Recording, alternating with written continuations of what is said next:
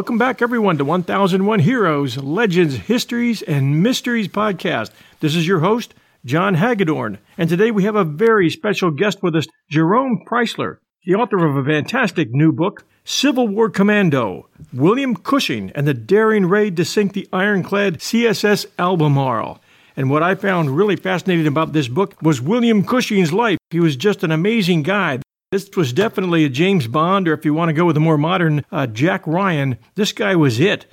He liked combat. He liked to get into it. And he was a free thinker, very young guy. And what he contributed to the Union effort during the Civil War is huge. We've got a great opportunity today to talk to the author. And let me introduce him. Here he is, Jerome Preisler. It's great to have you with us. Hi, John. It's a pleasure to be here. First question I had for you, what drew you to Will Cushing's story and made you decide to write the book? Well, I'm all, as someone who's written a number of narrative military histories, I'm always interested in kind of maverick who becomes a hero. I'd previously done a book called First to Jump, which was about a group called the Pathfinders that fought in World War II, and they were exactly that. They were a group of guys that nobody thought would succeed, and actually succeeded in ways that were off the charts. And after doing that book, I was looking to do something that took place in a different era, so I just started poking around, and I stumbled across Will's story. Really just on the internet. I'd seen a couple of short pieces about him on different websites. And the more I researched him, the more I came to see that the story amazed me. This was, it's ridiculous to say, well, his life is like a movie. It should kind of be the other way around. But in fact, it was so cinematic. I just thought, wow, somebody has to have done a major book about him. And I checked, and there had been a couple over the years, but none of them were really kind of narrative histories that captured the adventure and daring do of this guy's life. So it was at that point I just I couldn't wait to write about him. It's a good moment when you know you've got something, isn't it? Oh yeah, exactly. And it happens often enough that you find a great story, and then you investigate and you find out, oh man, somebody else just wrote a book. It's coming out next month. Yeah. But it was just right there and waiting for me. Who was Will Cushing, and why do you call him a Civil War commando? Will Cushing was, first of all, he was very young when all this took place, as you said, and that's really important, because we're talking about a man of 18, 19, 20, who grows throughout the narrative of the book and ultimately becomes a hero. But to step back a moment, he was born in a town called Fredonia, New York. He was fairly well connected in the sense that his cousin Joseph Smith was chief of the yards and docks of the U.S. Navy, which was a very powerful position. He was the person who was really responsible for all naval construction prior to and during the Civil War. He also had an uncle who was a congressman, and that kind of was a saving grace for him, because other than that, he had a very difficult youth, and that is because Will's father was a person who was never really found his direction in life, literally and metaphorically.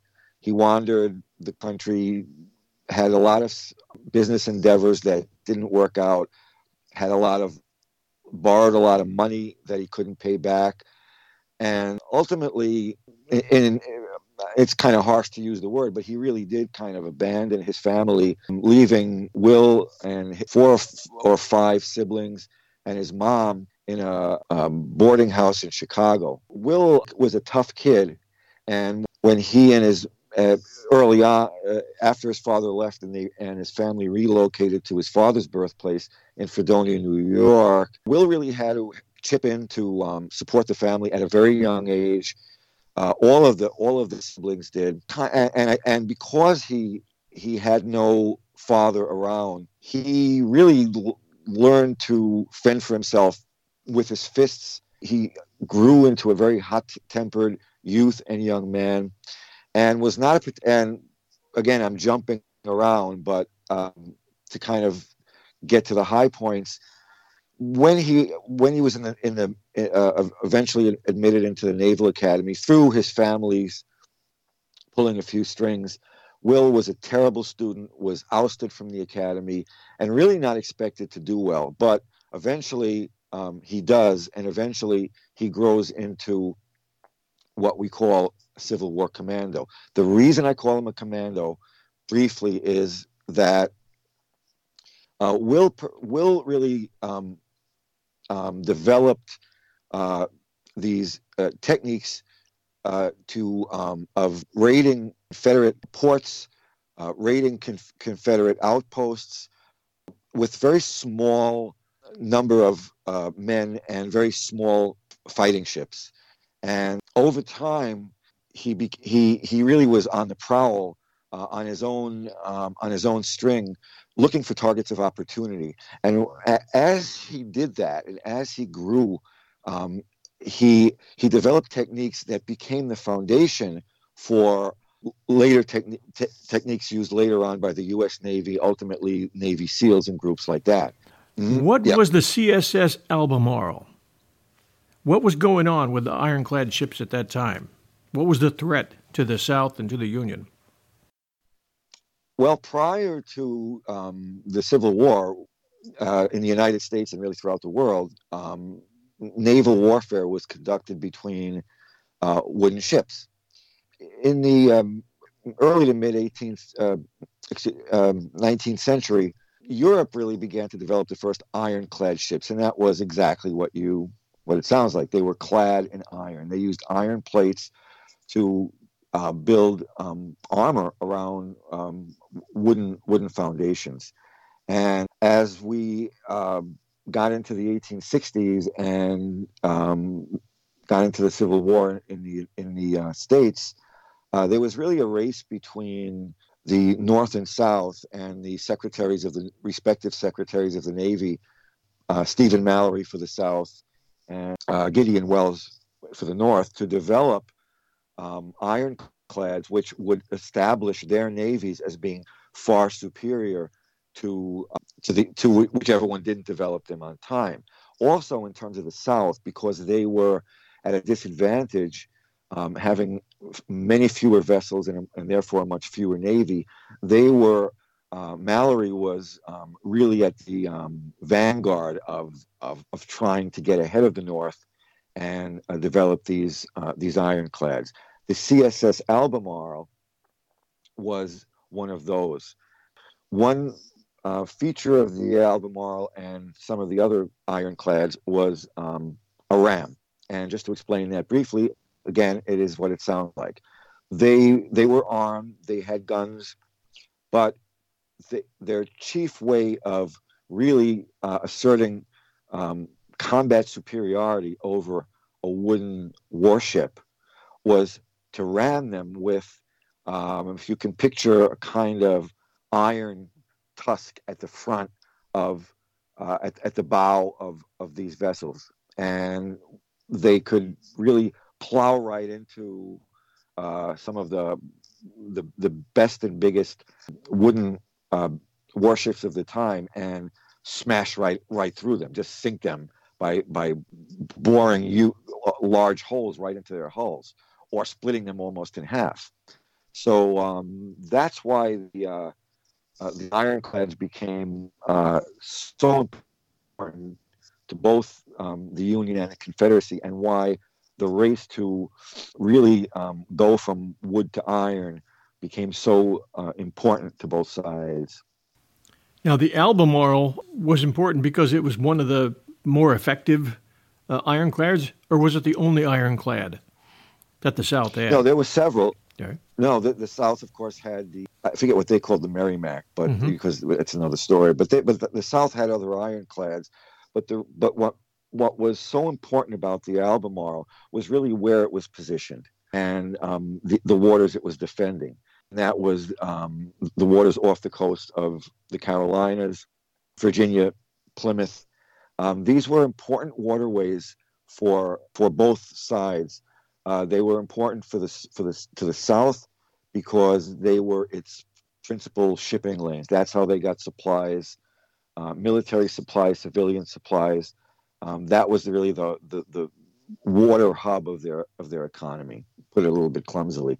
In order for the North to succeed, they depended on interdiction. They needed to stop those supplies from flowing.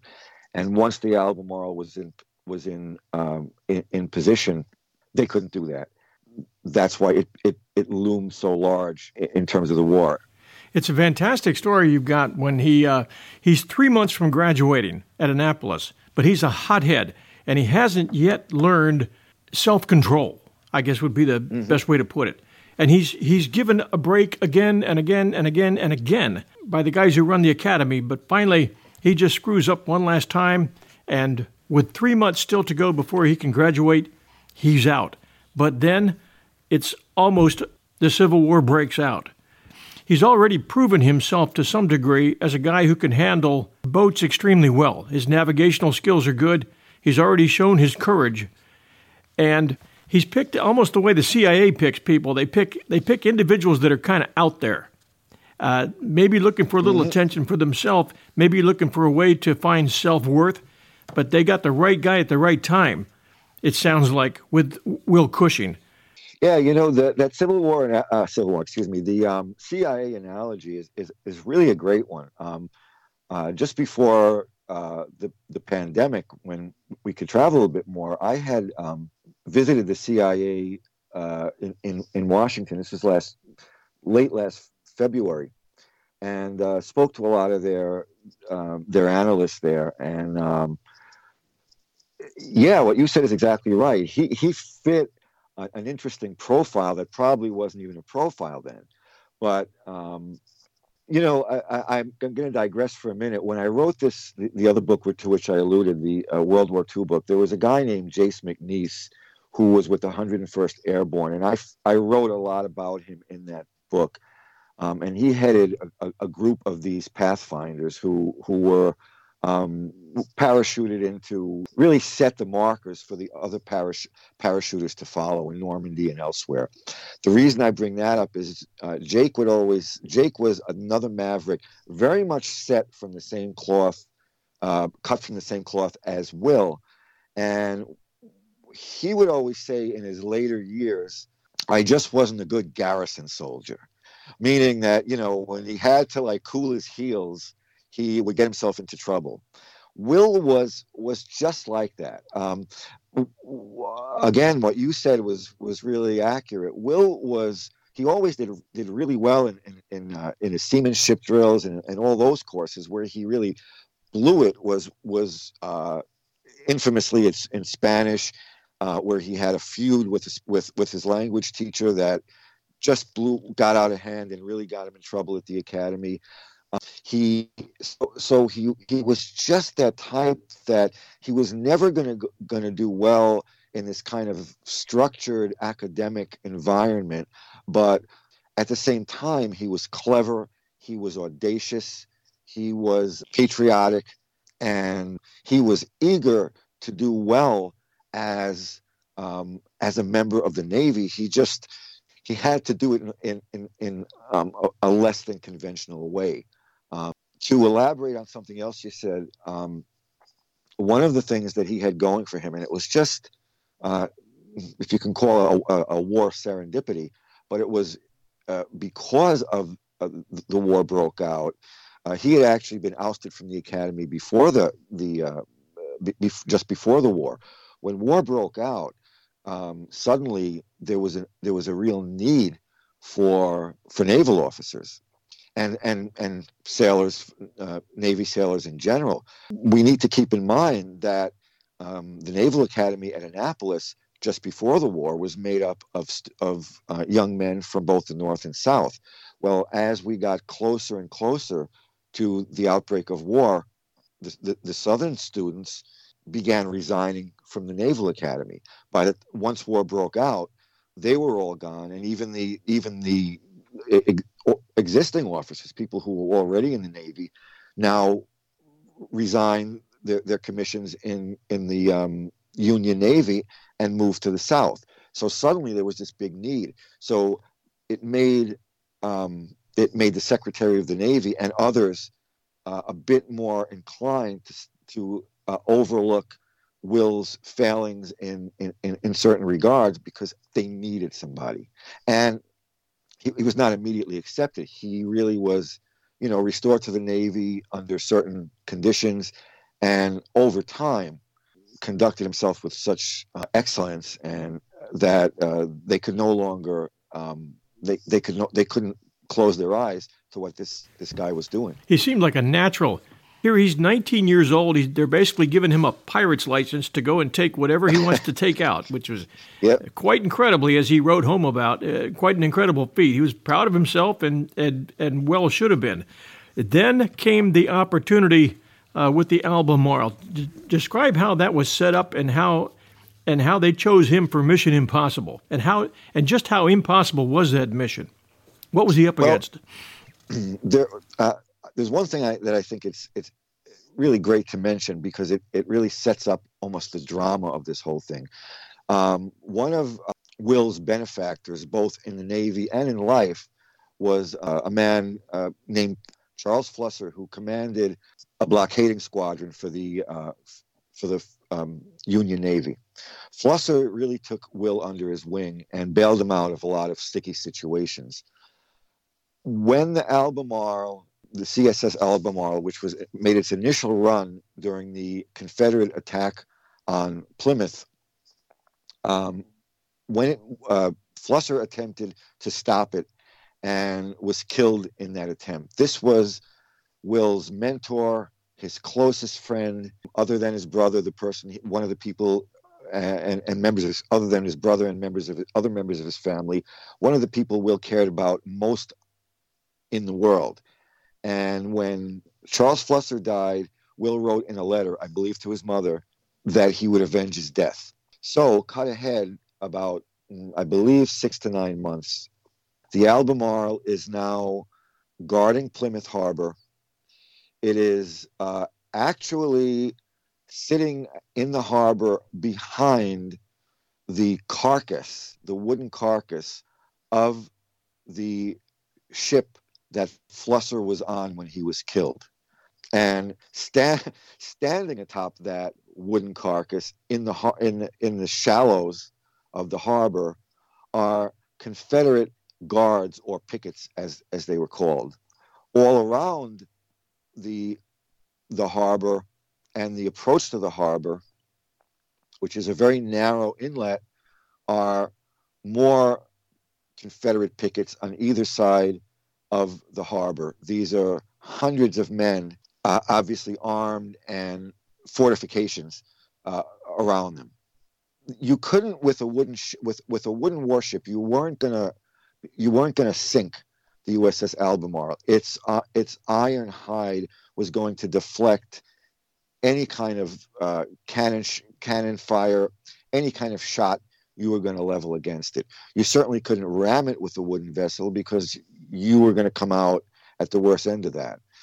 The only way to really get at it, and this was determined using different forms of intelligence, which they relied on very highly back then. It isn't something just for modern times, was that the lower portion of the Albemarle was the only part of it that was wooden.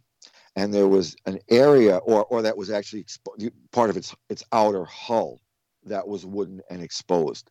So there was a small area that you could attack. That portion of the ship was usually underwater, although at low tide it could be fully or partially exposed. If you were going to blow up the Albemarle or attack the Albemarle, that was its weak point. That was its Achilles heel. Once that was determined, Will, because of his long, at that point, history of launching small-scale raids with maximum effectiveness against the Confederacy, was a natural for that sort of attack. Also, the sheer audacity he had shown in the last year or so as he got command of different ships and conducted the raids that I just mentioned. So Will was kind of called into the admiral's office and asked to come up with a plan, which he did. The eventual plan really was a combination of Will's plan and several others that were drawn up by other people in the Navy. But that plan was to launch a small-scale attack, and it was only 14 men on a 35-foot-long picket boat or launch. They developed something called a spar. There was something called a spar torpedo. A spar is a long wooden pole that's really used and that's known for raising sails on. Now a message from our sponsors. Grab some of that good whiskey that's probably just a... No, well, over here it's more like microbrewery beer. The impact that Will's mission had upon the war was really twofold. From a morale and psychological perspective, it gave the Union a huge boost. To look at the broader picture of the war at that time, Union forces were really bogged down in various places, and nobody had really, or people had really underestimated how long the war was going to take, as happens in a lot of wars. Lincoln was under a lot of fire, both from politicians and from the American public. And by fire, I mean he was under a lot of pressure to really end the war. People weren't seeing a way out of it. And the Union had also suffered a lot of losses that was eroding the public morale. So Lincoln was looking for a big victory, and one that would really stir the passions and the confidence of the American people. Will's destruction of the Albemarle was just that.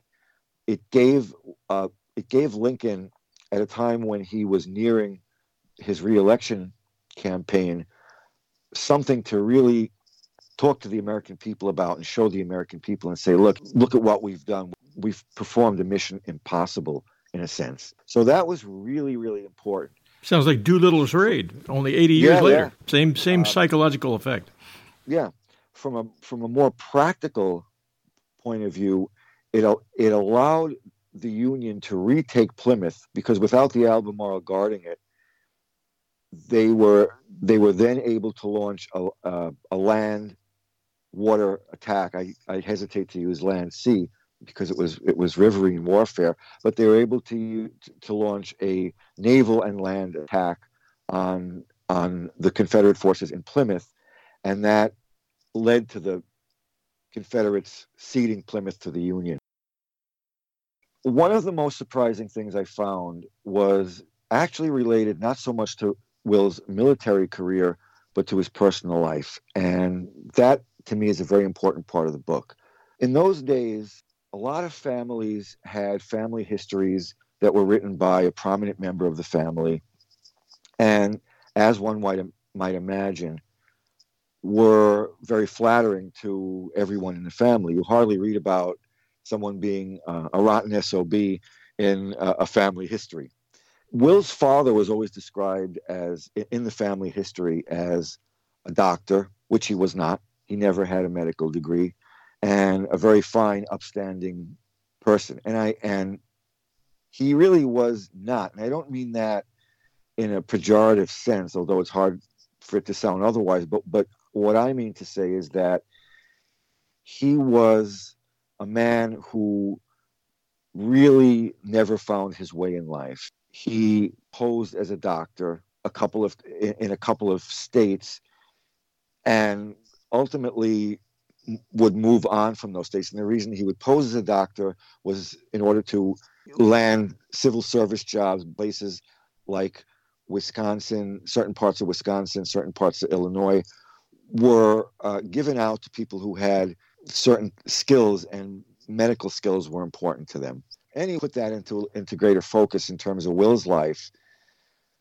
In order to understand Will, we have to understand his background. And I don't like to psychoanalyze someone who's been gone for a century and a half. But I think it's important to really understand what makes a person what he is, regardless of whether he's alive now or alive in an earlier time. For me to find out that Will's father never graduated the college he said he graduated, did not go to medical school, was not a doctor, and was really not around for Will's entire childhood, explained a lot to me about why Will had so much difficulty conforming to rules and regulations early in life. He was a kid who had to fight for himself from the time he was 8, 9 years old. And by fight, again, I'm talking about with his fists, as well as to fight to help support his family. And in looking at his life in context, I really think that stemmed from his upbringing and the difficulties that arose from not just not having a father, but having a father who really deserted the family and left them to fend for themselves with very, very little means. Yeah, you're basically a novelist, and you've worked with Tom Clancy. How do you find writing history different from writing thrillers? It's very much the same. The techniques I use are almost identical. I feel that a good history needs to be exciting. So do I. Yep. It should be. What turns so many people off the history when they're kids is you're learning it from textbooks, and you really don't get a sense of what it was like to live these adventures. So if you're going to write, from my perspective, if I'm going to write history, I want people to be boots on the ground. I want them to experience what's happening as if they're there as close as I can possibly recreate an experience, or at least from a reader's perspective, at least as if they're reading a darn good suspenseful novel. So I use all my storytelling techniques in Civil War Commando, the same techniques I would use writing any sort of thriller. That's one of the things that's similar. And I think the other thing, again, because one of the most important qualities of a Clancy-esque novel, and really a Tom Clancy franchise novel, of which I've written a number, is that they have to be well researched. You can't make mistakes in terms of the weapons, the history, anything. So if you put that together, you put the research together with the storytelling techniques, you get a great novel and you get a great history. And that's really the how they're similar. One thing I will add is one of the differences is that obviously when you get into trouble writing a novel, and by that I mean as a writer, you might hit a spot where I think, oh my God, how do I get my hero out of this thing? Well, you can't really do that in nonfiction because it happened. I can't go back and say, well, why don't you try this, Will? Maybe you shouldn't put that wagon on the back of that mule. You can't do that. So you have to stick to the facts, obviously, as they happen. Another thing you have to do is, from my perspective as a writer, is I don't add dialogue. In a novel, you make up dialogue. You want to have some your characters talking back and forth. You write it. Right. Unless you're going to go the historical fiction route, and then that's right. Right. Then you open yourself up to how much of this is truth and how much is fiction. Yeah, and some writers do take liberties, but I don't. I feel it's really important not to. So all of the dialogue in something like Civil War Commando, that was stuff that it's documented. This is what the person said in that situation, and it's either documented by the person's own account or by a newspaper article, or an action report, meaning a military action report. So anything that's said in those novels really was said.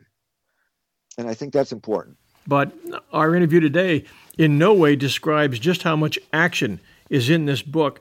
You chose well because you've loaded it with action.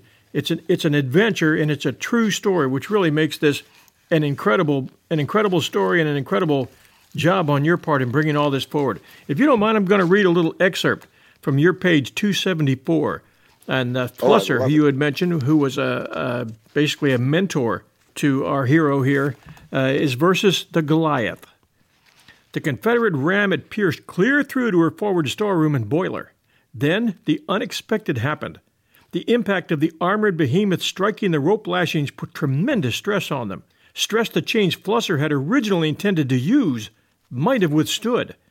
As the mortally wounded Southfield continued forging ahead on her own steam, and the straining ropes buckled and snapped, the Albemarle wedged apart the two Federal gunboats, and the Miami swung wildly around toward the Southfield.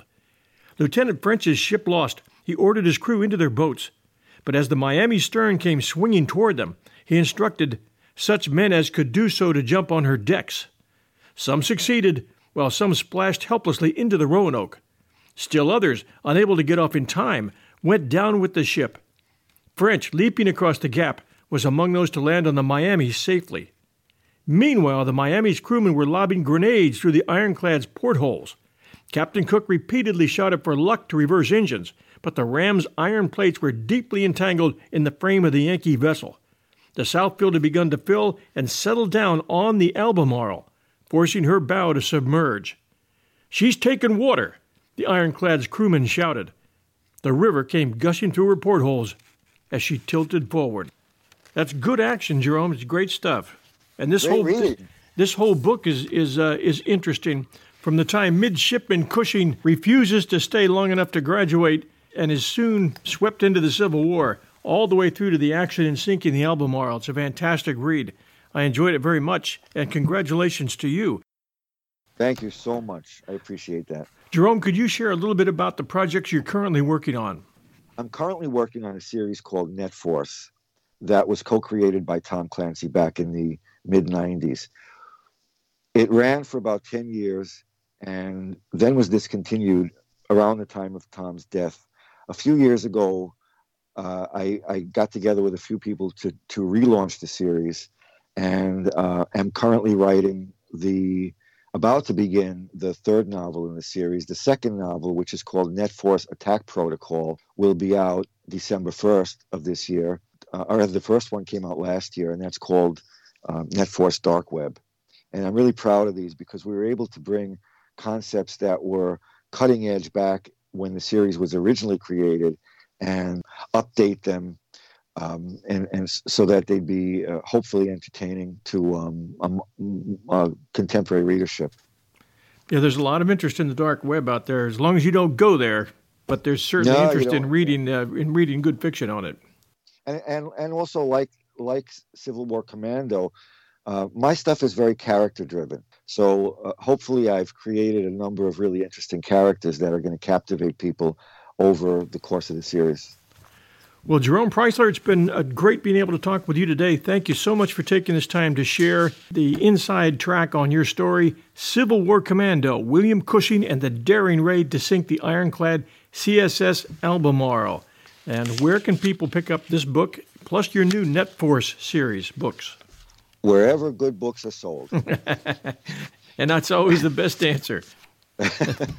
Thanks for joining us today, 1001 Heroes. Appreciate it. And it was nice being able to meet you via Skype here. Good luck to you in the future. Thank you so much, John. I had a good time. All right. Thank you.